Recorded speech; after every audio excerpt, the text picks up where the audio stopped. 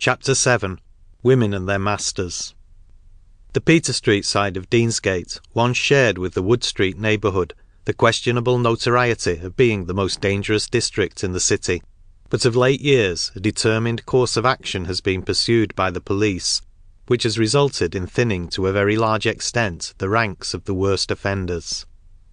The beerhouses in which nightly assembled lawless characters of the worst type have one by one been deprived of their licences, and they now do duty as lodging-houses, the large open rooms being peculiarly adapted for affording sleeping accommodation to persons who are not particularly fastidious as to the nature of the couch they occupy.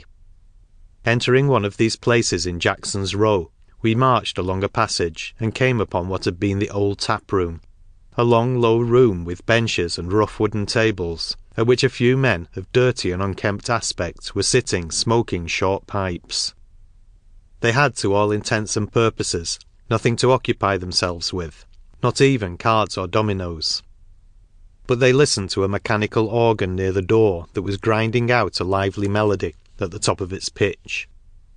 The room was fairly comfortable, and if its occupants were rather uncivilized in appearance, and had as much dirt as shirt to their backs, none of them were of so low a caste as the Charter Street or Wood Street roughs. Men of the order who have been convicted, and wish to work for a living in preference to resorting to their old practices, often locate themselves on this side of Deansgate, instead of joining their friends over the way. Hence it might be argued that the pick of the timid and irresolute congregate on one side of this populous street, and thoroughgoing thieves on the other. Bootle Street and Lad Lane were taken next, but in the matter of meeting people of notoriety we were singularly unfortunate. Mac tried house after house to see if he could come across any pals, but he was disgusted on discovering that the old order had changed, giving place to the new, and that where, years ago, he could have fraternised with a dozen crossmen, he had now only the dubious pleasure of greeting square folk. These were poor enough, certainly, and their abodes were far from being attractive, for squalor and misery reigned supreme in many of them.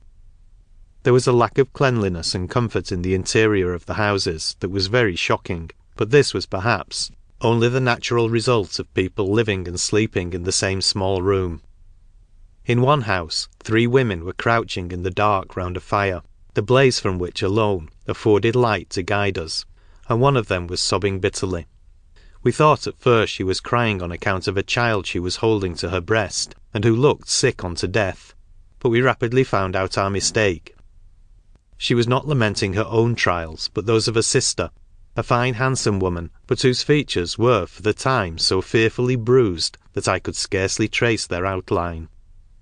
Both eyes were blackened and almost closed, her cheek was cut and discoloured, her lips bleeding and swollen, and in her hair were traces of blood as if she had been beaten on the head.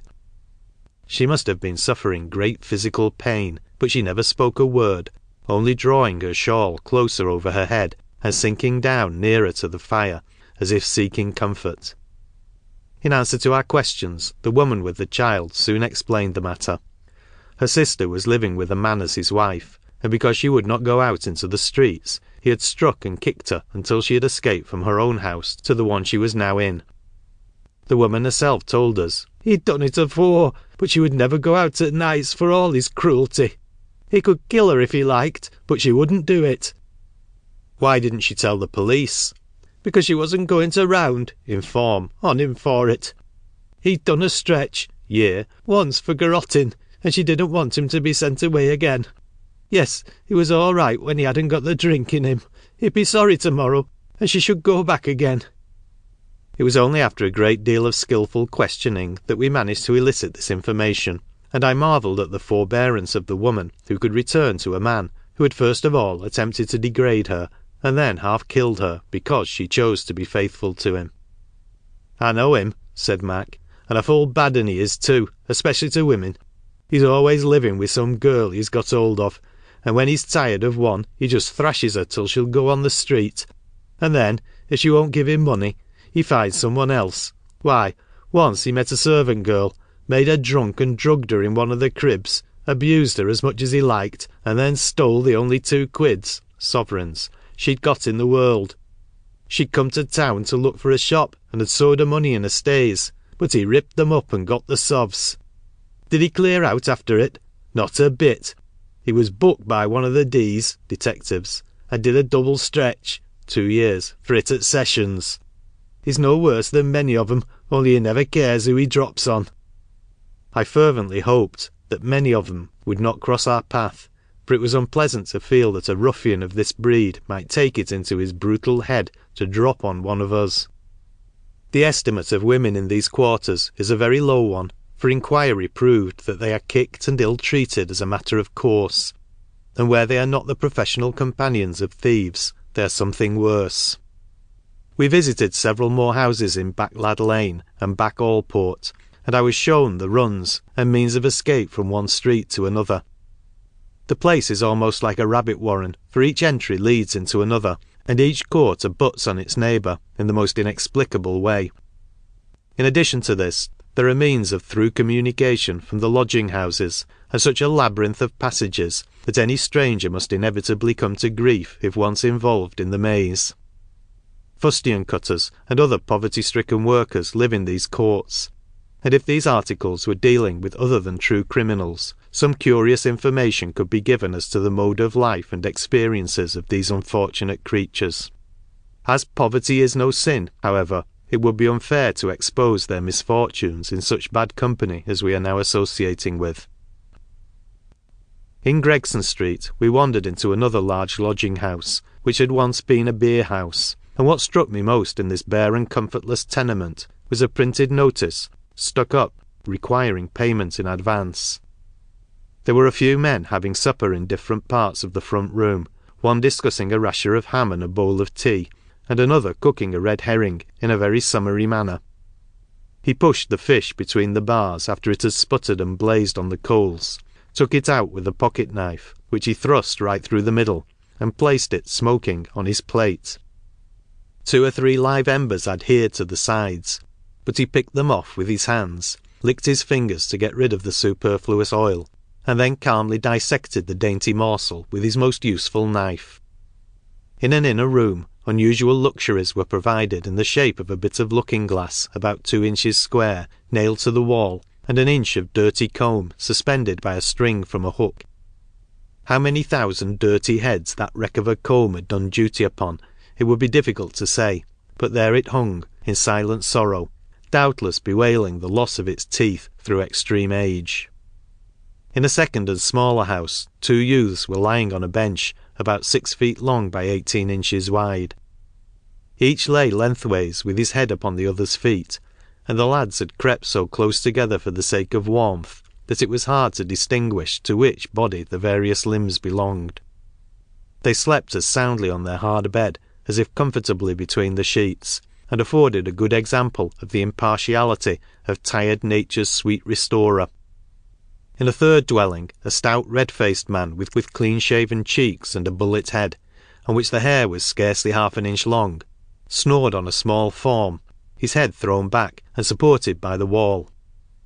This was the redoubtable Fat Alec, but he was awfully savage at being shaken up by Mac, and would not keep his eyes open, but swore with them shut in a manner to alarm anyone unaccustomed to the general literature of blasphemy.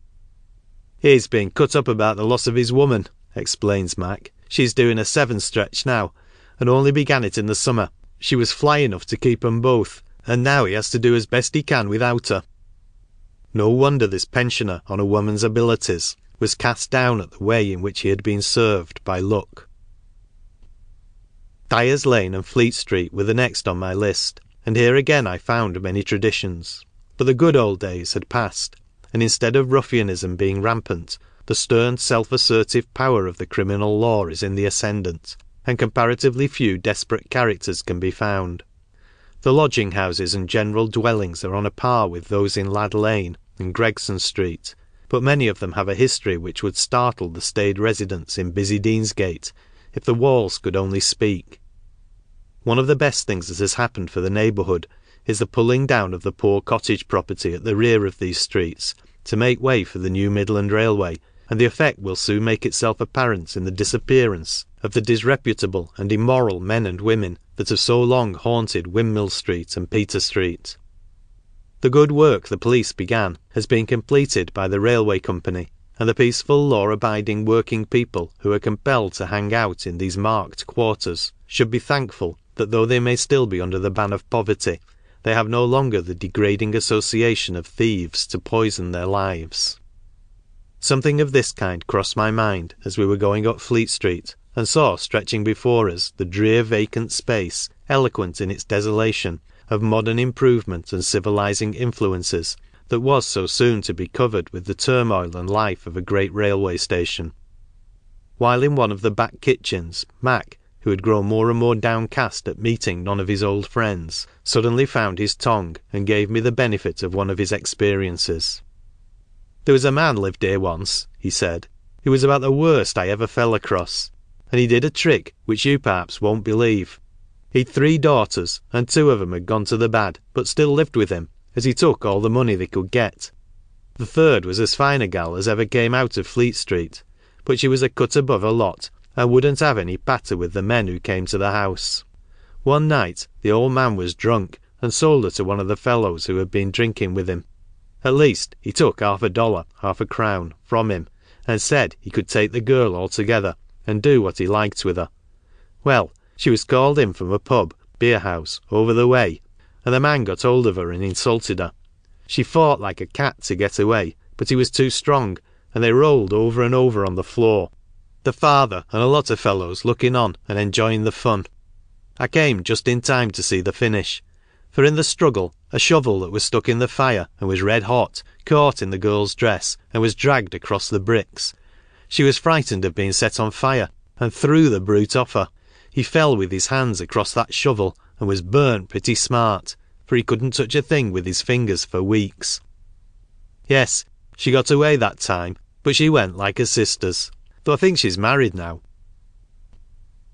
Before leaving I was shown number 11, now a decent lodging house, but once a den of fearful notoriety, and the central place of meeting of hundreds of the most unscrupulous, crooked men in England. End of Part 7.